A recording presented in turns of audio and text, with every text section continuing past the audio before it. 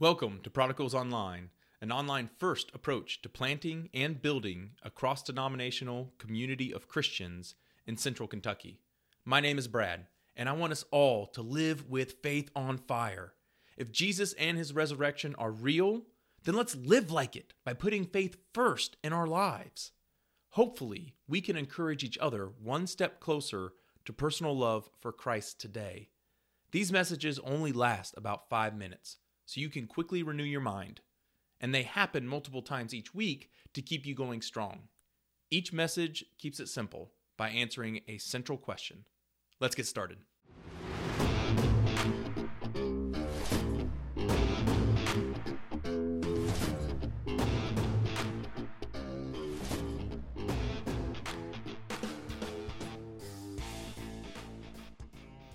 Does God love evil men? Within our Christian tribes, we preach about Jesus, the Prince of Peace.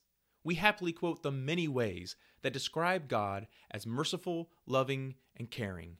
God our Father is a protector of his people, and our hope is in him all day long. Psalm 25:5. We expect others in our tribe to exhibit the fruits of the Spirit, including love, joy, peace, patience, and kindness. Galatians 5.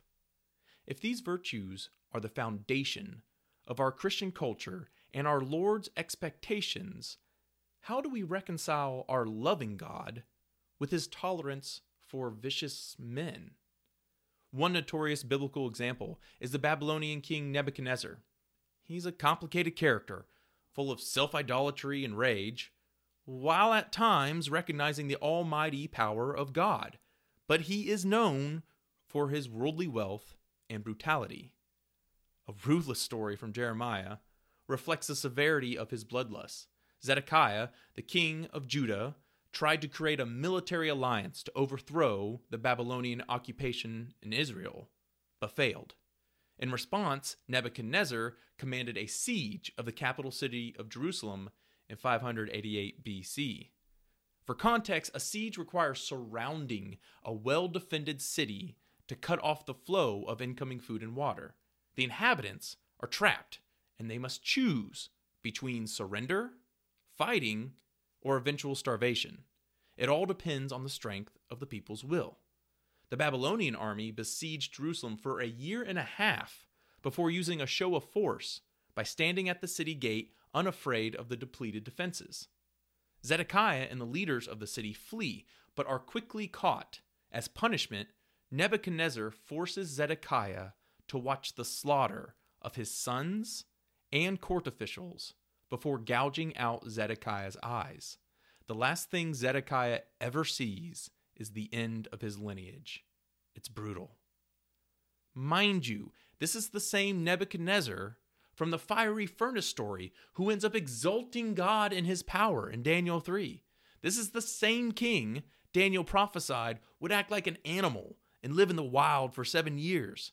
It's Nebuchadnezzar's admission of the glory of God that restores him to his throne in Daniel 4. Why would God want such a ruthless man to profess his holy name? Why would a righteous, peace-loving God allow such a man to stay in power? Because God loved Nebuchadnezzar. Put bluntly, if God didn't love Nebuchadnezzar, then God wouldn't love us. We each are equally as unholy as this rampant king. We all are affected by the same pride that consumed Nebuchadnezzar. As Jesus warns his disciples before his execution in Matthew 23, whoever exalts himself shall be humbled, and whoever humbles himself shall be exalted. All of our sin stems from pride. C.S. Lewis declared pride the utmost evil. It was Job's pride that attempted to condemn God as unfair. It is pride that exalts ourselves above others, using power, wealth, or beauty. Pride drives us to be discontent with our lives and pursue worldly gain at the expense of our soul's health. Pride is particularly deadly because it is so private. Our selfish inner thoughts may seem minor, but they are at the core of our greatest weakness. The notoriously power-hungry or lust-driven may receive public condemnation, but those offenders are merely further down the path we each are on ourselves. While we may fool others by privately harboring our desires, every thought is laid bare before God. For God does not see as man sees, since man looks at the outward appearance, but the Lord looks at the heart. 1 Samuel 16. To God, we all are equivalently unworthy of eternity based on our merits. And so it is with Nebuchadnezzar. His heart is much like ours, but more public, due to the protection his power provided. Yet he too was accountable to God's will, despite his best efforts to ignore it. Daniel implored him to turn from his atrocious ways, to renounce his sins, and to be kind to the oppressed, so that the king's prosperity may continue. Nebuchadnezzar was given a chance at repentance, but refused. Almighty God humbled the world's mightiest man for years, but still offered grace and restoration when this king acknowledged God in his glory. We each are like a city with our walls up. We stubbornly resist the evidence and grace of God because it means we must surrender ourselves, surrender our pride. Similar to a siege, God is trying to overcome our defenses. We resist until something breaks and our prideful will gives out. Maybe it's a traumatic life moment that puts our vulnerability into focus. That's common for conversion. Perhaps we run like Zedekiah, only to be caught. However, instead of blinding us, the righteous King, Jesus, helps us to see. The supernatural essence we were once blind to is then revealed. Instead of a lineage of death, we are welcomed into eternal life. He wishes that none should perish, but it requires us to open the gates. As Jesus claims in Revelation 3, "Behold, I stand at the door and knock. If anyone hears my voice and opens the door, I will come into him and will dine with him, and he with me."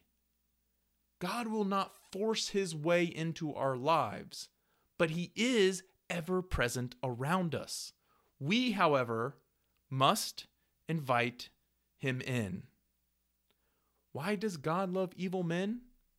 Because all men and women are inherently evil. We may not be tempted to gouge out a traitor's eyes, but we all desire to assume control of ourselves or others. What do we wish for our national enemies? What have we said about our political opponents? God has no other option. If he is to love man, which he does, he must love evil ones. Our concept of severity hardly matters in the grand scale of God's holiness. Jesus came meekly to unite the world through humility, yet we remain stuck in our pride. Man foolishly attempts to ensure peace by exerting force. This only breeds more contempt. Instead, God overwhelms all men with a siege of peace, should they choose to accept him. That is the intention of the Christian life, the removal of pride before a holy God and each other. We're all failing, some in more ruthless ways than others, but we thankfully have a relentless God that will stand outside our prideful gates for years until we surrender. Trust me, surrendering to Christ is much sweeter than death within our stubborn walls. Hey, thank you for tuning in to the message.